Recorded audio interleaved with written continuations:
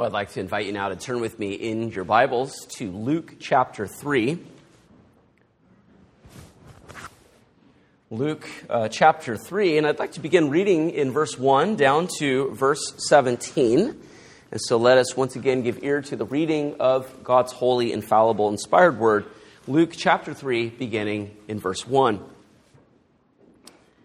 In the 15th year of the reign of Tiberius Caesar, Pontius Pilate being governor of Judea, and Herod being tetrarch of Galilee, and his brother Philip, tetrarch of the region of Iturea and Trachonitis, and Lysanias, tetrarch of Abilene, during the high priesthood of Annas and Caiaphas, the word of God came to John, the son of Zechariah, in the wilderness. And he went into all the region around the Jordan, proclaiming a baptism of repentance for the forgiveness of sins. As it is written in the book of the words of Isaiah the prophet, the voice of one crying in the wilderness, prepare the way of the Lord, make his paths straight.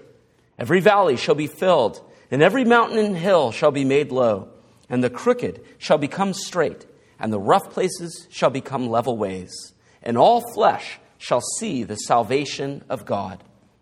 He said therefore to the crowds that came out to be baptized by him, you brood of vipers, who warned you to flee from the wrath to come?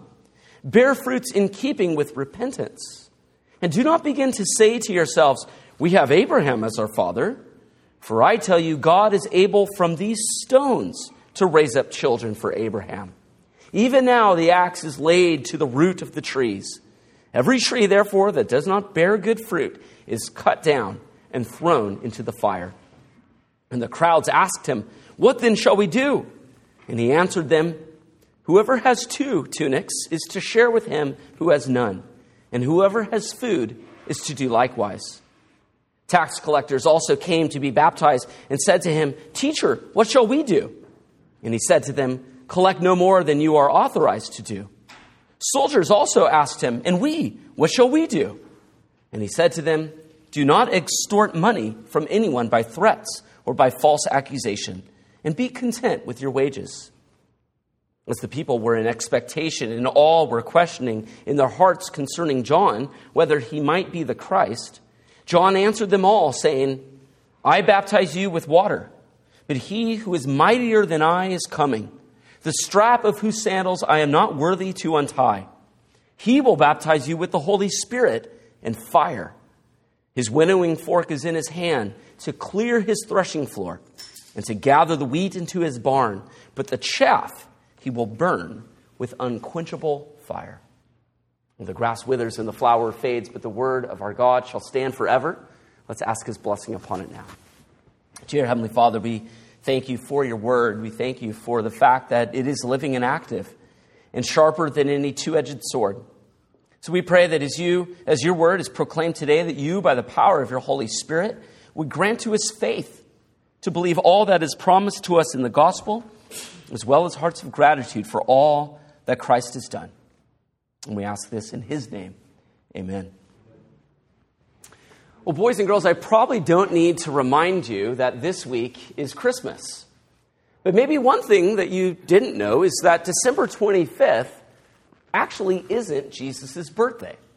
At least it probably isn't. Truth be told, we don't know when Jesus' birthday was because the Bible doesn't tell us. And the reason why traditionally people have celebrated the birth of Jesus on December 25th is because a long time ago the church decided to celebrate it on that day to replace a very popular pagan holiday. And so they wanted people celebrating a Christian holiday versus a pagan one. But really, we don't need to wait until December 25th to celebrate the birth of our Lord Jesus Christ. As a matter of fact, every Sunday should be Christmas. Every Sunday should be Good Friday. Every Sunday should be Easter as we meet weekly to be reminded and to give thanks for the birth, life, death, and resurrection of our Lord Jesus Christ. But since even our society today, since everybody is thinking about the birth and arrival of the Lord Jesus Christ, about his first coming here on earth, I thought it'd be fitting to take a break from 1 from our study of 1 Corinthians, and to look here in Luke chapter 3, as Luke describes the ministry of John the Baptist, who was Jesus' older cousin, as he prepared the way for the arrival of the Lord. Our passage begins with Luke beginning his narrative in the custom of other ancient historians of the day, by situating the context, by situating the events according to who was sitting on the throne at the time.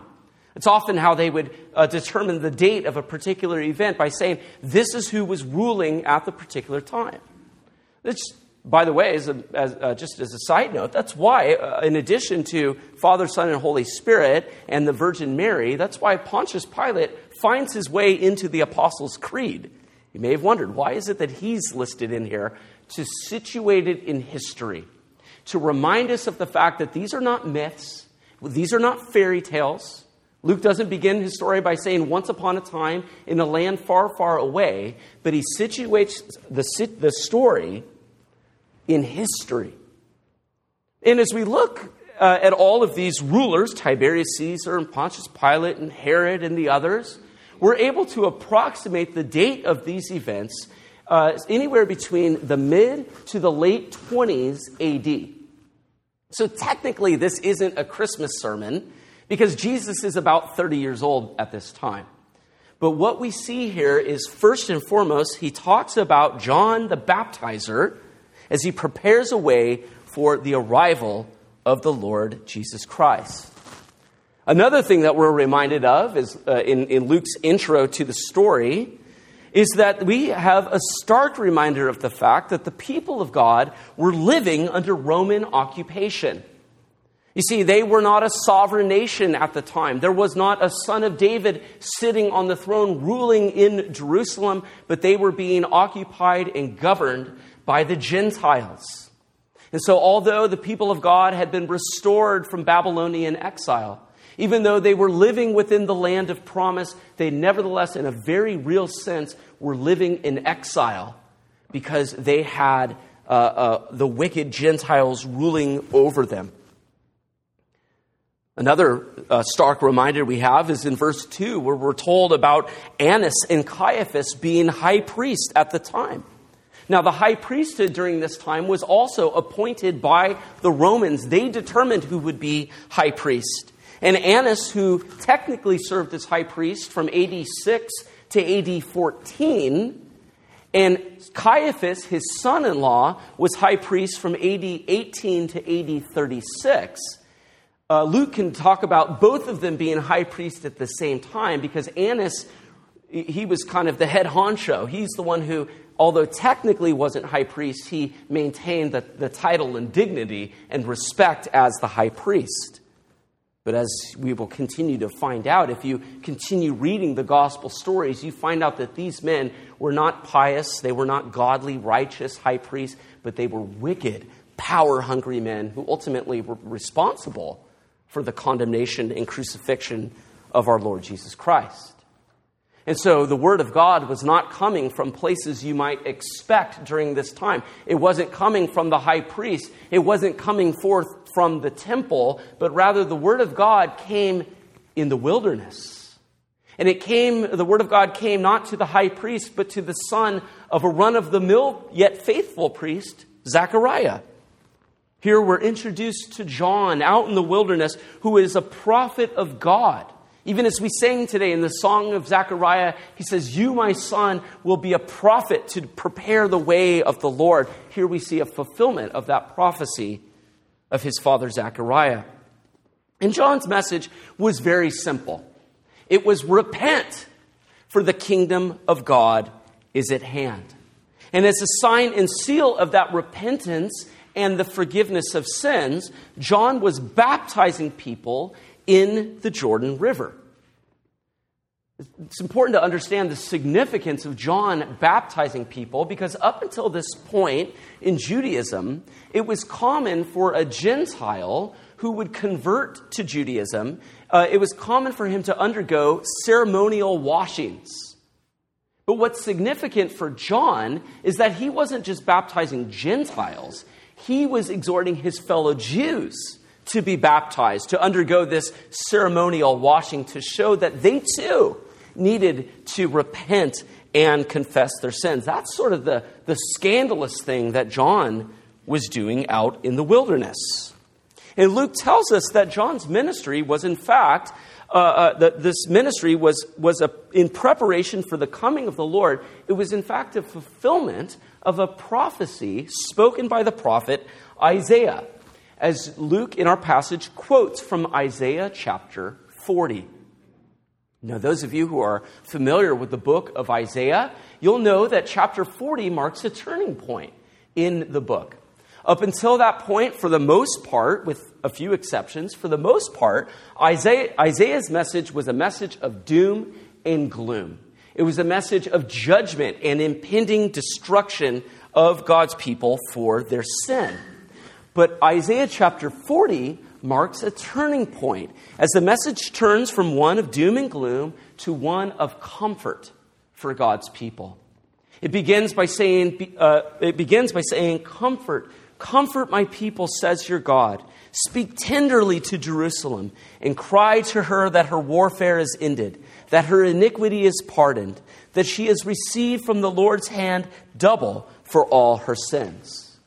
So although the prophet Isaiah spoke of impending judgment, the fact that the Babylonians would come and destroy Jerusalem and send them off to exile, he also spoke words of comfort in the form of a restoration of God's people, that he would bring them, he would gather them from all the nations to which he scattered them and bring them back to his land. Isaiah 40 speaks about that in verse 10, where it says, Behold, the Lord God comes with might, and his arm rules for him. Behold, his reward is with him, and his recompense before him. He will tend his flock like a shepherd. He will gather the lambs in his arms. He will carry them in his bosom, and gently lead those that are with young. And so that's really the context of Isaiah chapter 40, but the particular passage, the particular portion that Luke quotes in our passage today speaks of the preparation for the coming of the Lord. The Lord's going to come. He's going to gather his people as a shepherd gathers his sheep, but preparations need to be made. And that's what the passage speaks of in Luke chapter 3, preparing the way of the Lord. And really what this preparation looks like is road improvement. Boys and girls, in the ancient world, when a king would make his way to visit the lands over which he ruled, there would be people sent in advance to prepare the way for the king.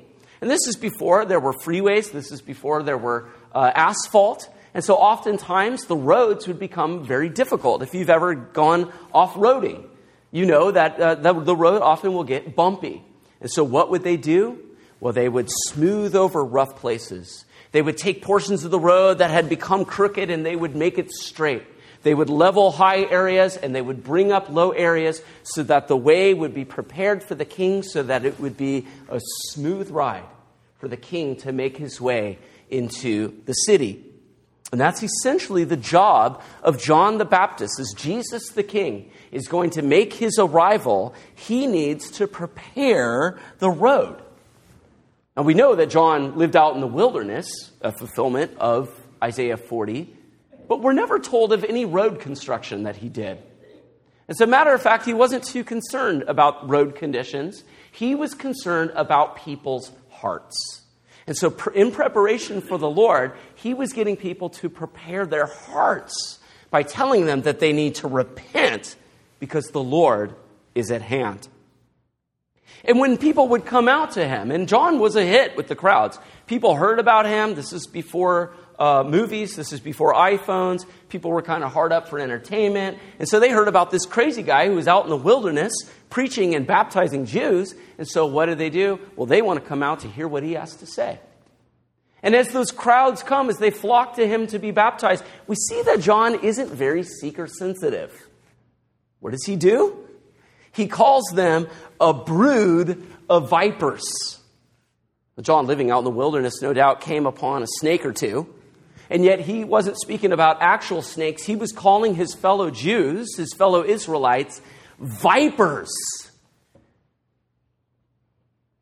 And so here he's pointing to their hearts. He's telling them to look within, to look at their own hearts and to repent of those sins. He tells them to bear fruits in keeping with repentance. You see, he wasn't touting a momentary religious experience. This wasn't some wilderness retreat that you could go to and have a one-and-done decision or one-and-done experience. But no, John was demanding a complete and utter change of lifestyle. And boys and girls, that's ultimately what repentance looks like. Repentance literally means a change in direction.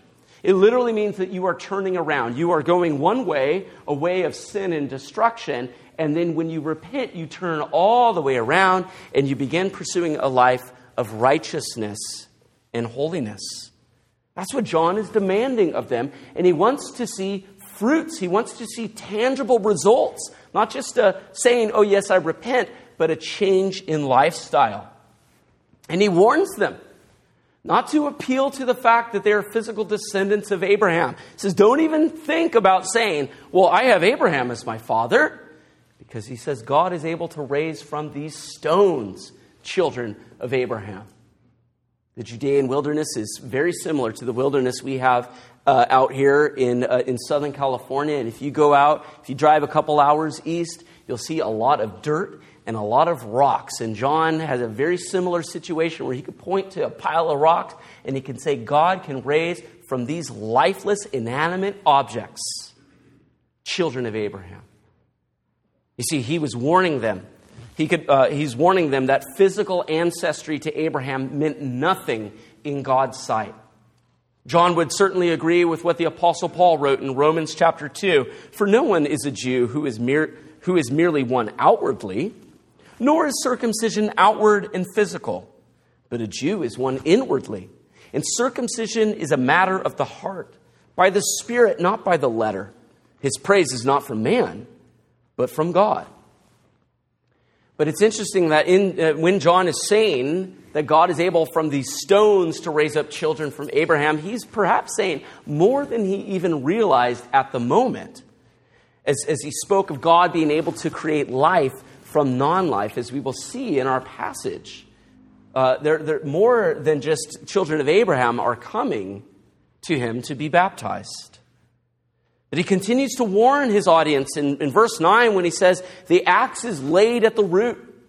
See, the Old Testament often spoke of God's judgment in the imagery of God being like a lumberjack, cutting down the trees. The tree or the vine which symbolized God's people. You see that, for example, in Psalm 80. Or even in Isaiah chapter 10. God in his judgment would come and cut down his people because of their sin. But it's interesting that John, he doesn't speak about one tree as the corporate people of God, as Israel as a whole. But if you notice there in verse 9, he talks about trees plural. The axe is laid at the root of the trees. And so what he's doing here is he's highlighting the need for individual repentance and faith.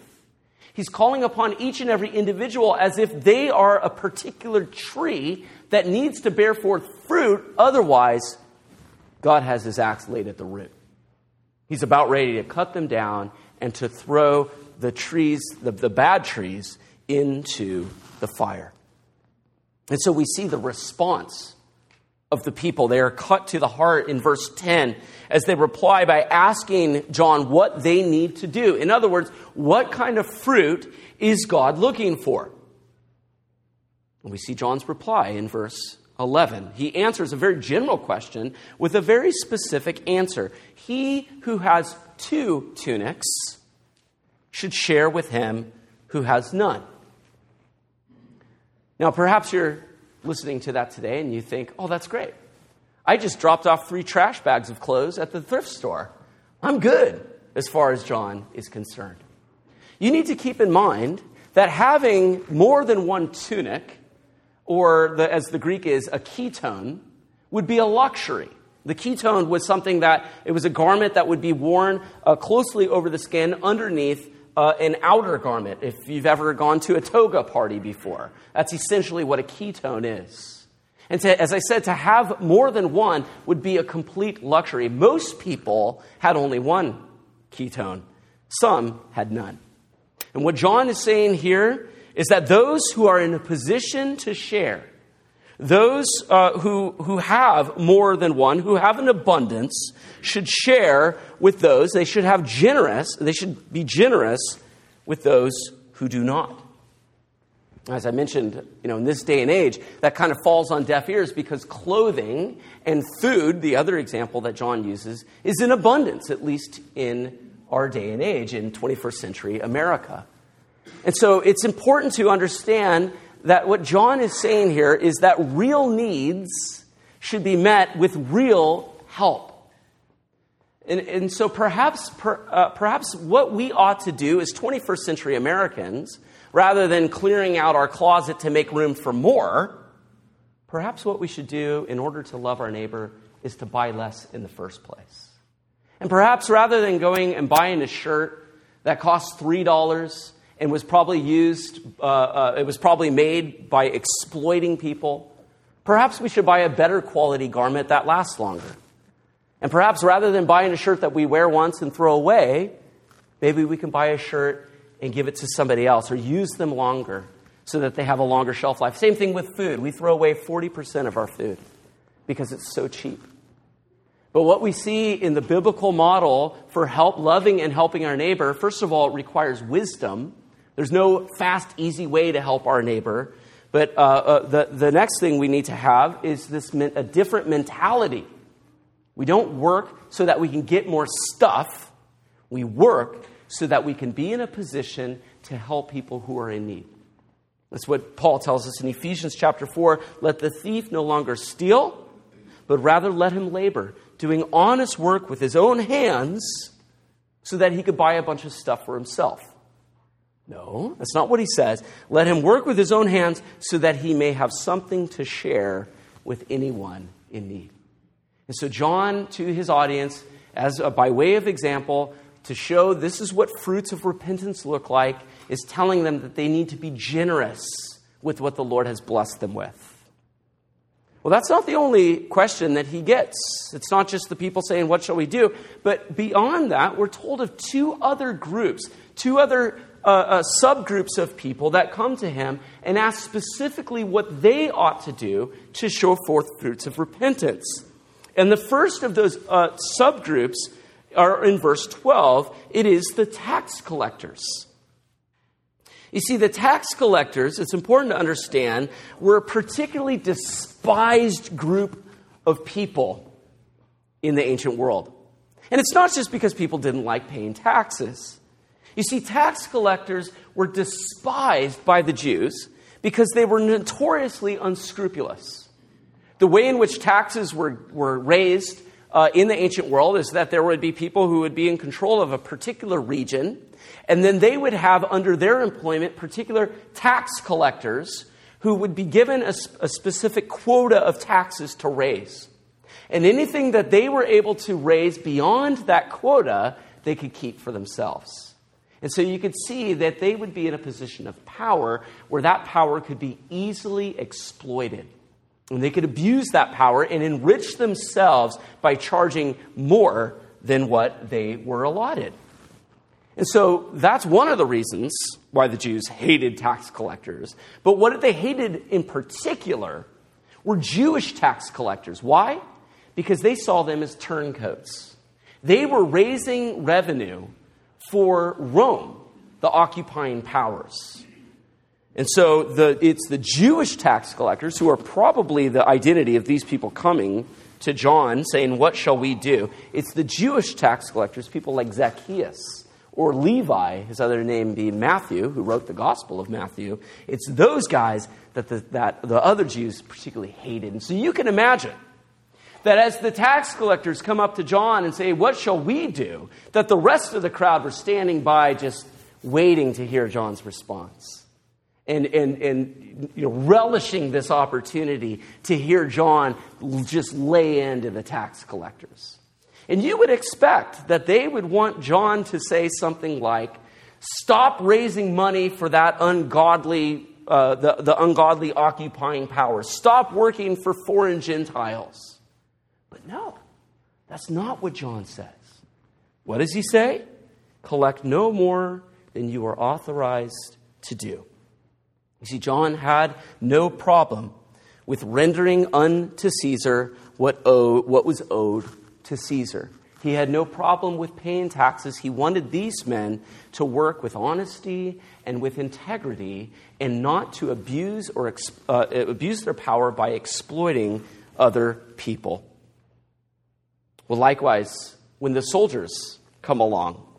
Now, if the previous group, the Jewish tax collectors, were particularly despised, how much more would these men, the soldiers who were in direct employment to the Roman government, Roman and most likely Gentile soldiers, coming up to John and saying, "What shall we do?" Now again, the crowds who are standing by, eagerly anticipating the response of John, would have wanted him to say something like, "You need to stop occupying us. You need to get out of the land of promise. You need to flee the wrath to come." But no, what does he say? He says, "Do not extort money from anyone by threats or by false accusation, and be content with your wages." You see, again, he just warns them against abusing their own power at others' expense. He wants them to be content like the tax collectors and not to line their own pockets with threat or intimidation.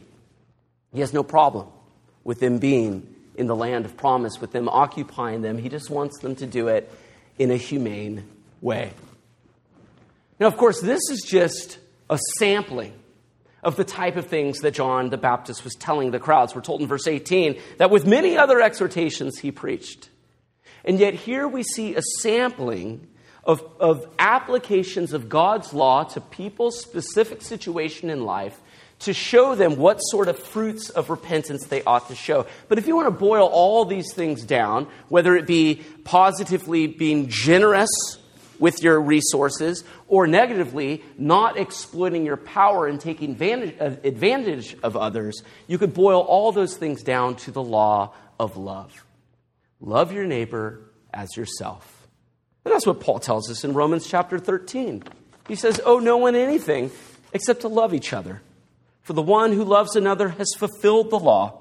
For the commandments, you shall not commit adultery, you shall not murder, you shall not steal, you shall not covet, and any other commandment are summed up in this word: you shall love your neighbor as yourself.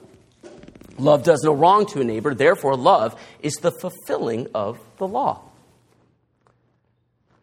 Now we might at this point get the impression that John was just a moral teacher, telling people to shape up or ship out, to straighten up and fly right, and to pull themselves up by their own bootstraps. But that's not the end of John's message. He was well aware that neither he nor his audience would be able to affect the change that he preached, that he demanded in their hearts, on their own strength, which is why he then directs their attention to another person, to a mightier person, to a person that is stronger and greater than he, one who he says he is not even worthy to stoop down and untie his sandals. You see, in response to queries whether John was the long-awaited Messiah, he emphatically denied it. He says, "I am not the Christ," in John chapter 1. And here in our passage, he distinguishes between his baptism, his signature act, with the baptism that the mightier one, the coming one, will effect. He admits to the ineffectiveness of his baptism apart from the spiritual reality to which it pointed. And he directed their attention towards a coming baptizer who would baptize them not with water, but with the Holy Spirit, who would be able to take their hearts of stone and make them a heart of flesh. Ultimately, in fulfillment of the prophecy of Ezekiel chapter 36, which says, "I will take you from the nations and gather you from all the countries and bring you into your own land. I will sprinkle clean water on you," allusion to baptism, "and you shall be clean from all your uncleanliness, and from all your idols I will cleanse you. And I will give you a new heart, and a new spirit I will put within you. And I will remove the heart of stone from your flesh and give you a heart of flesh. And I will put my spirit within you and cause you to walk in my statutes and be careful to obey my rules. You shall dwell in the land that I gave to your fathers, and you shall be my people, and I will be your God. Here's a promise of not just the delivery of God's law, but the ability to obey it. That's what John spoke of. John says, I could preach all day till I'm blue in the face, but in and of myself and in and of yourself, you will never be able to obey the commands. That's why you need the Spirit baptizer. That's why you need the Holy Spirit to change your heart of stone and make it to a heart of flesh, to write God's law on your heart so that you not only have the desire, but also the ability to obey. But that's not the only thing that John says the coming one would baptize people with. Did you notice the next? He said with the Spirit and with fire. Now, this isn't two separate baptisms. From the Greek, it's clear he's talking about the same thing, one and the same baptism. But when he talks about baptizing with the Spirit and with fire, he's talking about the other side of the reality that baptism symbolizes. You see, baptism symbolizes not only the washing away of sins and renewal of the Holy Spirit, but it also symbolizes the destruction of the old man and everything that is opposed to God. And we see that very clearly illustrated in yet another illustration that John uses in verse 17 when he speaks of Jesus threshing the floor. Well, this is something that I doubt any of us have actually done, and perhaps you're completely unfamiliar with the way in which they would thresh wheat in the ancient world. But what they would do, boys and girls, is they would get the wheat and they would cut it all down and they would take it to the threshing floor. And what they would do once the wheat was separated from the stalks is that they would take a winnowing fork, which was kind of like a mix, like a shovel or a rake, combination of those things, and they would scoop up the wheat and throw it up into the air. And the wheat, being heavy, would fall directly down back to the ground. But the chaff, the inedible chaff, the thing that would be from which the wheat grew out of, that was light. And when it would be a windy day, the chaff would blow away. And that way they would be able to separate the wheat, which you want to keep, and the chaff, which is inedible and is worthless. And so after they have separated the wheat from the chaff, they would gather up all that chaff and they would throw it into the furnace and it would be burned up. That's the illustration that John uses for the coming of the Lord Jesus Christ. He says he has his winnowing fork in his hand. He's going to separate the wheat from the chaff, or as Jesus said, the sheep from the goats. He speaks of this separation of the wheat that he will gather into his barns. They're speaking of that restoration of God's people so that they would be his people and he would be their God, and the destruction of the wicked, the chaff being burned up. In the same way that the unfruitful trees were burned, so also the inedible chaff will be burned. This is John's message. This is the way in which he was preparing for the coming of our Lord Jesus Christ. But what's interesting is that we note that John was not sent to the nations. He was not sent to Rome to preach to Caesar of the impending judgment. No, he was sent to his fellow Israelites. He was sent to the people of God to warn them of the wrath to come. You see, there will come a day in which the nations will be judged, but for now, as Peter tells us, judgment begins in the household of God.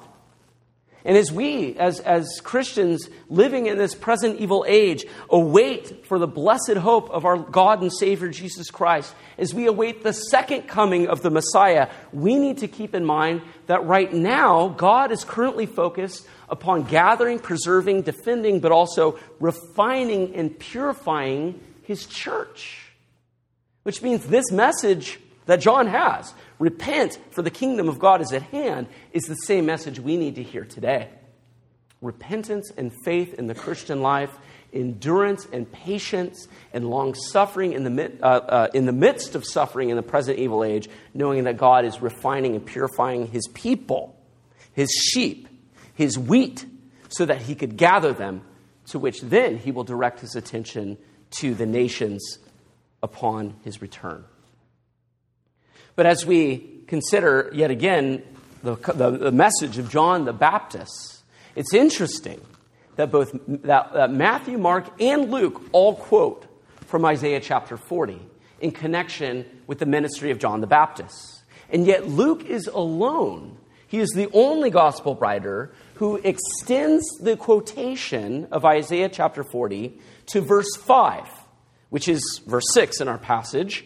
And all flesh shall see the salvation of God. And I think Luke did that on purpose, to show that the coming of the Messiah would entail the salvation of all flesh, that is, people from all tribes, tongues, languages, and people. And we see that hinted at even in our passage today as not only Israelites, but Gentile Roman soldiers coming to John, showing signs of the Spirit working in their hearts as they seek to show forth fruits of repentance. And so that's why Jesus came not once, but will come twice. Because the first time he came to reveal the salvation of God. And what he is currently doing is he is gathering his wheat to him. He's separating the wheat from the chaff. He's going into all the nations.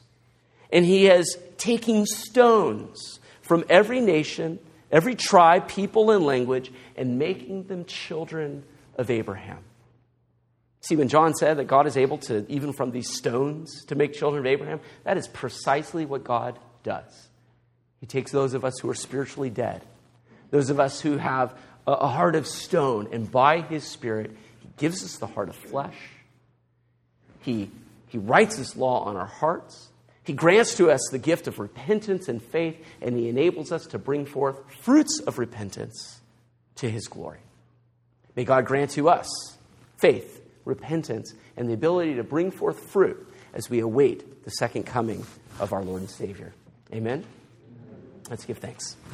Dear Lord Jesus Christ, we do thank you that you were pleased in the fullness of time to be born of woman, to submit yourself to the law, and to submit yourself even to death on the cross for us and for our salvation. We thank you also that you have been raised victoriously, and that you send out your Spirit and you continue to gather, preserve, and defend for yourself a people.